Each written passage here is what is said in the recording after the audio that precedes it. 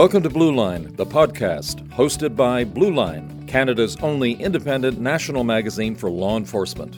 You've tuned in to hear compelling conversations on hot topics and trends with law enforcement professionals and personalities from across Canada. This episode is brought to you by Hudson Supplies. Hudson Supplies is a manufacturer and distributor of PPE for first responders, currently offering face masks for minimum protection and a disinfectant suited to COVID-19. We will win the fight against COVID-19. Visit www.hudsontactical.com for more. Hi, everyone, and welcome to another episode of Blue Line, the podcast. I'm Renee Fonkard, the editor of Blue Line magazine. Thanks for tuning in. We hope you're all well and safe and trying to remain positive. Everyone listening who's on the front lines or in isolation, we want you to know you're not alone. Like many of you have already posted, we're in this together. We will come through this health crisis, and we'll be here for the stories and the news specific to you to carry you through this, I promise. With that, today we have a very special guest on the line, Deputy Shauna Coxon with the Toronto Police Service. She began with TPS in 1996 when she worked in downtown Toronto on the front line, and then in Vice and other investigative units. Prior to becoming deputy in 2017, Shauna worked on the Transformational Task Force, where she helped design and begin implementation of the modernization of the service. Her focus on the task force was information technology, culture change, and training. She also started the inaugural Computer Cybercrime, or C3, section, one of many cyber outcomes from her work as the team leader of Operation Reboot. This was a service-wide initiative addressing social media, open source investigative techniques, training, technology procurement, and cyber-related threats and opportunities. A passionate volunteer, Deputy Coxon also has a PhD in criminal law. Her areas of research include varying local and international laws pertaining to technology and crime, and she is a published academic who has lectured internationally. Plus, she's one of the innovative leaders at TPS I had my eye on, spearheading a new public safety digital tech transformation project named the Analytics Center of Excellence, which I'm excited to learn more about today. Deputy, thank you so much for your time and joining us during these difficult times. We're honored to have you here. Thank you for having me. Awesome. So how are you doing? I got to ask, it's top of mind. I've seen your social media feeds, and I know you've been busy spreading awareness to help flatten the curve and keep others accurately informed, encouraging those who can to stay home. It's a lot right now. Yeah, these are unprecedented times for sure. How are you doing at TPS? How is the atmosphere there? We are really focused, myself and the rest of the command team and the chief, of course. We're here every day still at headquarters. We're working every day. We're making decisions very quickly, trying to make sure that we can keep the community safe as well as all of our members safe. And I've been going on a daily basis to different divisions and units in the city as well. And I can tell you I'm so proud of the men and women of the Toronto Police Service. You really see during difficult times how they rise up, their professionalism, their ability to just jump in and adapt and do what needs to be done. And who would have thought that we'd be facing a pandemic like this? Yeah, it still quite honestly hasn't sunk in for me, right? You're working from home, and I'm a bit more removed from it than you guys on the front line and in policing directly. But it's still hard to really grasp that we're in the thick of this right now. And I think we're not there yet. I think the next 30 to 60 days are going to be very impactful in terms of seeing whether we will be like New York and what they're facing, or whether we can flatten the curve and not have as large an impact on our community. Right. Yes. This will be the month. It's the game-changing month. Can you walk us through some of the bigger changes maybe at TPS that you're seeing having the most impact on police officers right now? Yeah, I think, the impact of social distancing and what that looks like when you're a frontline member has been a significant change. If you look at how we parade when we're getting ready to go out on the road, we have officers or parking enforcement officers, special constables are being paraded in large spaces where they're far apart from each other. The use of one-person cars, we've been pushing out as many cars as we can to the front line. In fact, shout out to our people in Fleet who have been working extensive hours trying to get as many cars out as possible, because where we would often have two people in a car, now we're trying to have one person per car where possible, specifically to keep social distancing, even when people are going to calls. The use of PPE and constant cleaning, and then the awareness. as well as dealing with a public that is afraid, and who are looking at police officers in a space where we're trying to build public trust, but we are also not just educating, but at times enforcing new laws around social distancing out in communities. It's very challenging. Yes, it's just like another role that's been added to the already numerous hats that our officers are juggling, right? Absolutely. You mentioned PPE. I'm curious, has PPE and the supply at all been an issue yet for you? Not yet. I can say that in the first few days, certainly it was something we had our eye on from the very beginning, particularly with respect to masks, getting goggles issued, and hand sanitizer. We were a little bit challenged at the beginning because things happened so very quickly, but we have had all of those things out to the divisions, and the supply chain that we have now has been very strong, and I'm confident that we'll have enough PPE as we go forward. It's something that the incident command team, working with us as well, has had their eye on every single day. It's been something to be discussed, and we continue to source where we can new avenues to get more. Okay, that's great. Wonderful. All right. Well, I know this outbreak has led to an opportunity, shall we say, for cyber criminals to really prey upon the anxious.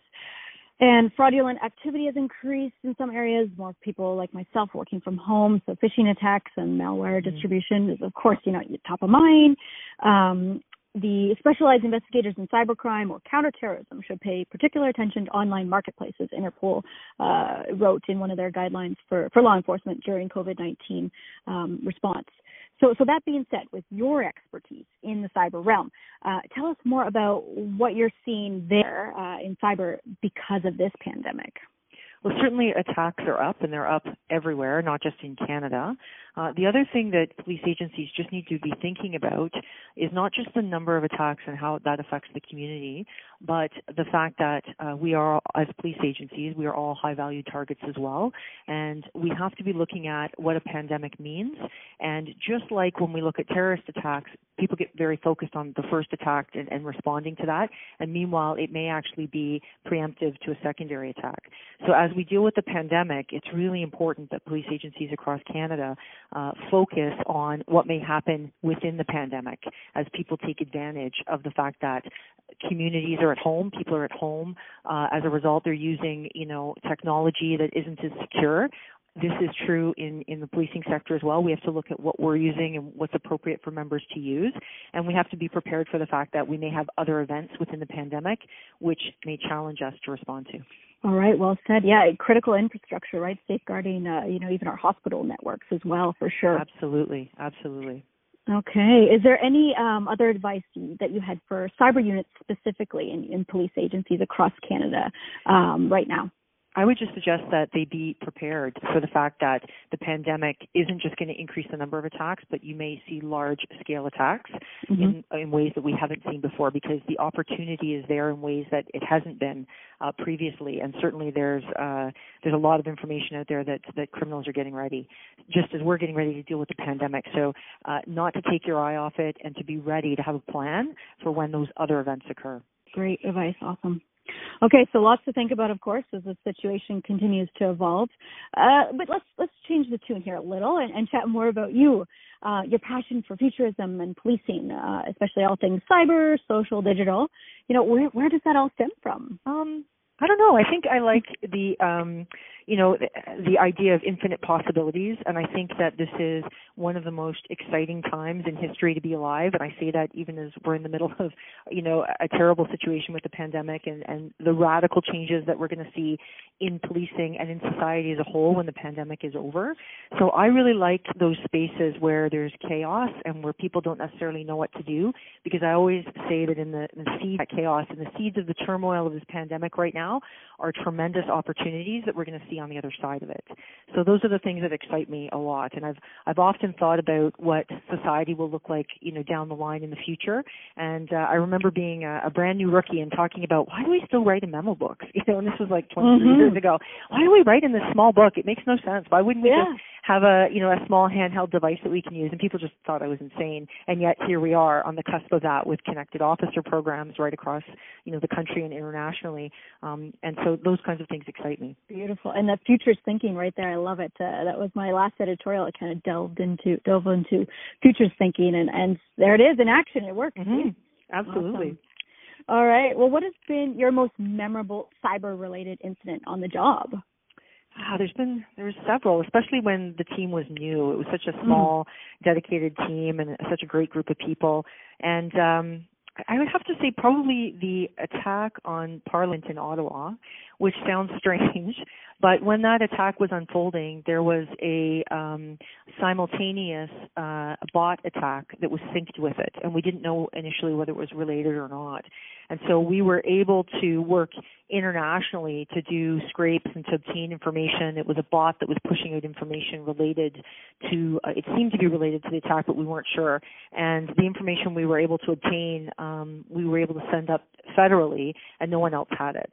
And that was just really exciting to see how something that is happening in real life that you're watching has this simultaneous piece that's online that would have been missed otherwise. So the small group of people working in a windowless office in the Toronto Police Service pulled off all this really interesting information, and it was fascinating to see unfold. The things you don't hear about or you don't know about right behind the scenes. There you go. That's right. Mm-hmm. Unsung heroes. All right. Well, with that in mind, the cyber or the C3 section, how has that evolved since you implemented it? Well, it's bigger now. They have a lot more capacity. The training and the technology has continued to improve, as it will over time.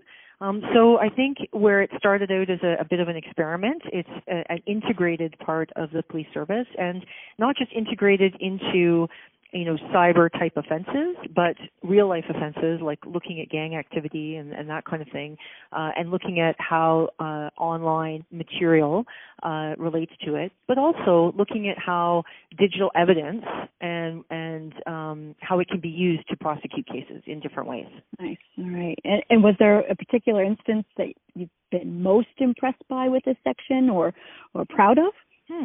Oh, that's a great question. I mean, there's been so many. There's been so many great cases, and like we just talked about, we don't typically publish our cases when they've gone well because that makes us vulnerable to attacks. There's a lot of people out in the space who would want to take a run at us if we publish them, but really just the people, because it's technology always continues to evolve, but the people in that section, their mindset for innovation, their excitement about learning and continuously growing and taking on new cases.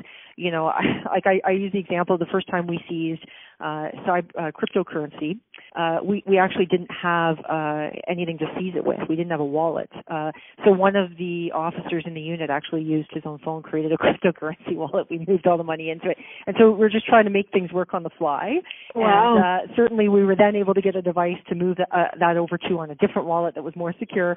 But, these are things that the people in the unit took on just to make things work. And they're fantastic people. Amazing. And innovation that's happening. Look at that. I like that. It's encouraging, you to think outside the box. Mm-hmm. Absolutely. So information sharing is huge. What kind of partnerships does this section specifically maybe nurture to continue to tackle, of course, this ever-evolving threat landscape in cyberspace? The jurisdiction knows no bounds. Yeah. So certainly there's partnerships that are more traditional in policing spaces around the world. They're international, and it's an international network now that comes together to deal with this because there's no jurisdictional boundaries, and yet there are when you have to actually write an MLAT to try to get information and that kind of thing. But I am really excited about the partnerships that have happened throughout the service with respect to cyber, some of which are from that section and some of which are from other areas of the service. Working with universities and not-for-profit organizations like DEF CON and Trace Labs, which is a subsection of DEF CON, using crowdsourcing to get things done. And a great example of that was newspaper articles written over the course of this weekend on flatten.ca, which is not a partnership with us, but you look at what students in the university sector are doing to try to get ahead of the pandemic and the information they're able to obtain that we would never get otherwise. And if you look at Trace Labs, and we did the first ever missing persons capture the flag internationally. The first one was in Toronto, and we worked with Trace Labs on it, and they did the lion's share of the work. They were incredible. And those kind of cases where we're actually able to get information on live cases to try to find missing people. I mean, now they've done capture the flag events around the world, Europe, Australia, the U.S., and the first one was here. So those are the things that I'm really proud to see. Oh, yeah, for sure. That's awesome. I didn't know the first one was right here, so that's great news. Yeah, sure. yeah. Awesome.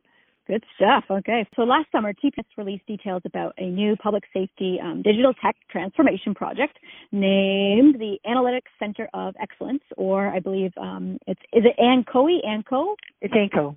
ANCO, Mm-hmm. Perfect. Okay. Everything's got an acronym. Oh, God, I know. Right? Too many acronyms.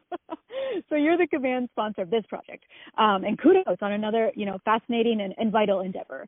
So tell us a little bit more about, I guess, the overall goal of this specific project. So it's really about supporting the public safety priorities of the service by using excellence in analytics. What that means is we're having to do things more strategically. You have to look at not just, and when you look at big data, what information is relevant, what information isn't relevant, how do you actually image information in a way that makes sense to the end users, which are in our organization, often the frontline officers or investigators who need to be able to process that information and use it effectively. And so, that's really the broader purpose of it. But of course, we're also interested in driving a culture of innovation in public safety. So those are the key areas of this project. Awesome. That's a great mandate to get behind, for sure. Where did the idea for this project come from? Was it inspired by, others doing something similar? Because I think TPS is the only police service in Canada that has such a project. I think maybe the city of Edmonton has a similar one. But, I'm curious to know where the roots come from. So certainly it's used in the public sector, and so a lot of interesting ideas that we do see as a project of excellence that's already existing somewhere else in the private sector. And so this has been used really widely in the private sector. I will say also that York Regional Police has an amazing analytics program, and so we looked at what they were doing as well. And so we've seen similar projects, but it's unique to us, and you're right, not a lot of police services are doing it, and particularly if we want to talk about agile methodology and what that looks like. But it's certainly been foundational for us, and now with this COVID pandemic, it's really showing us how critical it is for our organization. Yes, I'm sure the stuff that we're seeing now is only going to help us going forward when we have that data and we're able to reflect back. So it's great to have it actually in the works and happening. Well, we actually have a team that's working with our incident command team, and the members of ANCO are putting together dashboards in real time. So wow. as we need the information to be imaged, how do we deal with the pandemic? What do calls for service look like? What do specific calls for service look like? What does that look like in different districts of the city and different divisions, and how do we deal with that? Dashboards are being built and pushed out almost daily, and they're being updated daily for sure, so that everybody in the service has access to the information that they need to try to deal with the pandemic as effectively as possible. That's fantastic, and as up to date as possible. So I love it. Awesome. Mm-hmm. So is this just TPS staff involved in ANCO then? Well, they're certainly leading, and they're doing the majority of the work. But we do have a few consultants that we've brought in, and they're doing things like data modeling and visualization. And we also are leveraging some MBA and geography students who are interns who are helping us with ANCO as well. Oh, fantastic. Okay. And I know I had read, it's going to be utilizing agile project methodology. Mm-hmm. So there's a number of definitions for this that I have compiled, but I'm curious, how would you, in your opinion, describe this methodology? I think the effectiveness of Agile is the ability to move quickly from priority to priority. So the sprint methodology, if you think of running for 6 weeks and then really looking at where are we and what have we produced in 6 weeks, that piece of it, the sharing of information in ways that's real time and very collaborative. So we actually do stand-up meetings where everybody stands up and shares what they're doing that day and what they're working on, so everybody hears it from each other. And that has also worked really well during the pandemic, sharing information. Everybody knows what everyone's doing it every day, doing it very quickly, creating these dashboards in a sprint methodology that's even faster than 6 weeks as we need to get information out during the pandemic. What do we need? And then getting the feedback as quickly as possible from users. Is this the information we need? Is it imaged in a way that makes sense to us? No, it's not. We need some tweaking, and then doing it very quickly so that the product is being unveiled in iterations. So there's one version of it, and then another version, and it just gets better and better. And you need to do that in the middle of a pandemic, right? It's like, okay, this is the best we have today. Fantastic. Tomorrow, as users tell us, no, that doesn't work for us, but the rest of it does. Boom, we get that out as well. So we're seeing it work really, really well right now during this pandemic. Fantastic. That's awesome. What does the future, look like for ANCO in your opinion? Well, I think it's a continuous project in the sense we always want to be improving, and what improvement looks like will really be up to end users and what they think of the products that come out and whether it makes sense for them. Traditional IT has been that, we have large scale projects, and we still have those. And then when they come out, you get user feedback. And a lot of times then users will say after the fact, well, we don't like that. It doesn't feel like it was built, for officers. It feels like it was an off-the-shelf product, which many things are. It's not necessarily a bad thing. So I really do think that the success of ANCO is how happy end users are with the product that they receive. I would hope that it would continue to evolve and improve.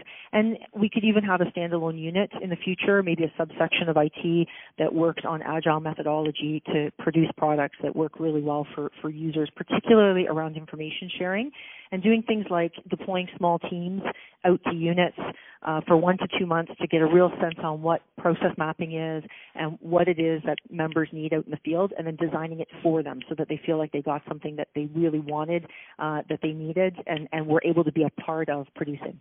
Oh, I love that. I love the, idea of members kind of first in terms of them having a say and a hands-on experience in building this and the future of this.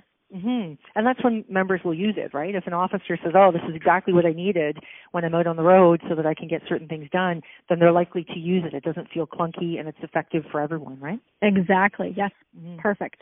So that in mind, future focused, is there anything else you would like to see happen when it comes to cybercrime and tech and, law enforcement investigations, maybe the training side of it, but down the road, what would you love to see happen?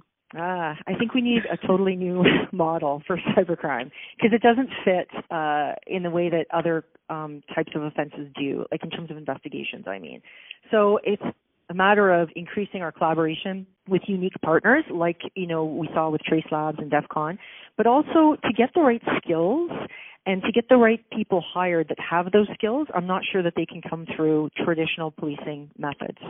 So, the question is always, do you hire a tech person and train them to be a police officer? And the skills of doing things like testifying in court and maintaining good notes, et cetera, they're hard to teach. Or do you do it the other way, where you take someone and you train them as a police officer and then you train them in cybercrime skills?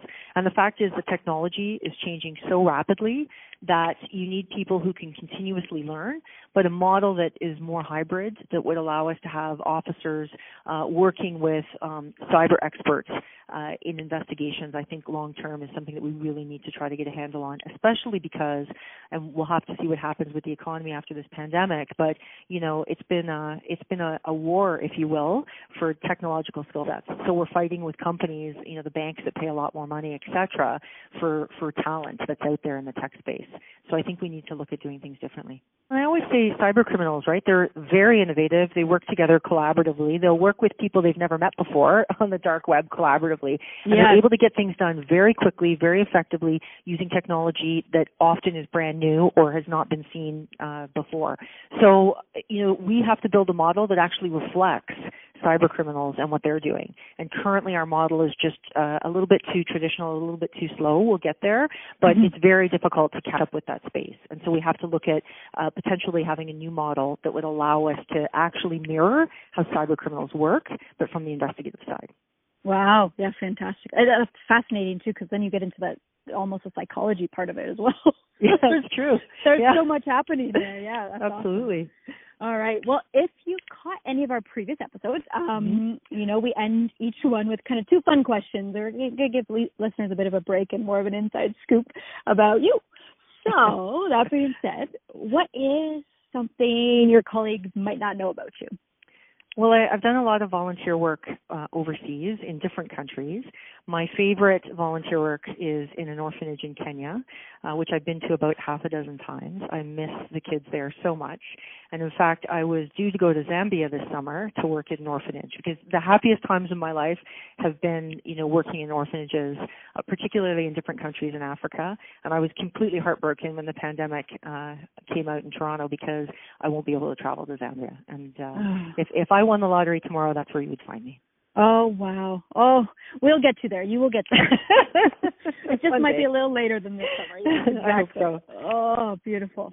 Well, what about one thing that you, as a deputy chief of police, couldn't live without? I would have to say the amazing team. I feel so fortunate to get to be a deputy chief of police over, the people who work in the city of Toronto. And like I said, I was at a division this morning, and I've been at one every day. And to just see, the members who are working on the front line every day and everything that they're doing, there's kind of a running joke that we always had when I was a constable, which is, what is it? There's no white shirt around in the building. It's 2 a.m. on a Saturday night, right? Because when it's busy, there's no deputies around, just because our job is different and we're more strategic. But I'm always mindful of that, because right now, to see everyone going out and working so hard in the city during these difficult times, I just, we have the best team ever here. Oh, that's beautiful. And you know what? I have a feeling it's very reciprocal, because I have heard so many, great things about you. I've been wanting to meet you face to face, so I'm so bummed that we couldn't meet up, but we'll make it happen. We'll have coffee in the future for I sure. Can't wait. So. I can't wait. Once we're able to actually meet face to face. Exactly. Yeah. Exactly. It's going to happen. We'll make it happen. So Deputy Coxon, thank you for, making the time for us today to chat more about cyber and coronavirus and policing cybercrime overall. It's been fascinating to hear more about TPS and your incredible work there. So we will touch base again soon, and you stay safe, all right? Wonderful. Thank you so much. Stay healthy. We hope you enjoyed this episode of Blue Line, the podcast. Make sure to check us out on SoundCloud, Spotify, or wherever you get your podcasts. You can find us under Annex Business Media, Podcasts for Work. Also, check out our podcast tab on blueline.ca. And remember, we've postponed Blue Line Expo to September 29th. Thank you to everybody listening, especially those out on the front lines, protecting our communities. Stay safe. This episode is brought to you by Hudson Supplies. Hudson Supplies is a manufacturer and distributor of PPE for first responders, currently offering face masks for minimum protection and a disinfectant suited to COVID-19. We will win the fight against COVID-19. Visit www.hudsontactical.com for more. Thank you for joining Blue Line, the podcast, hosted by Blue Line, Canada's only independent national magazine for law enforcement.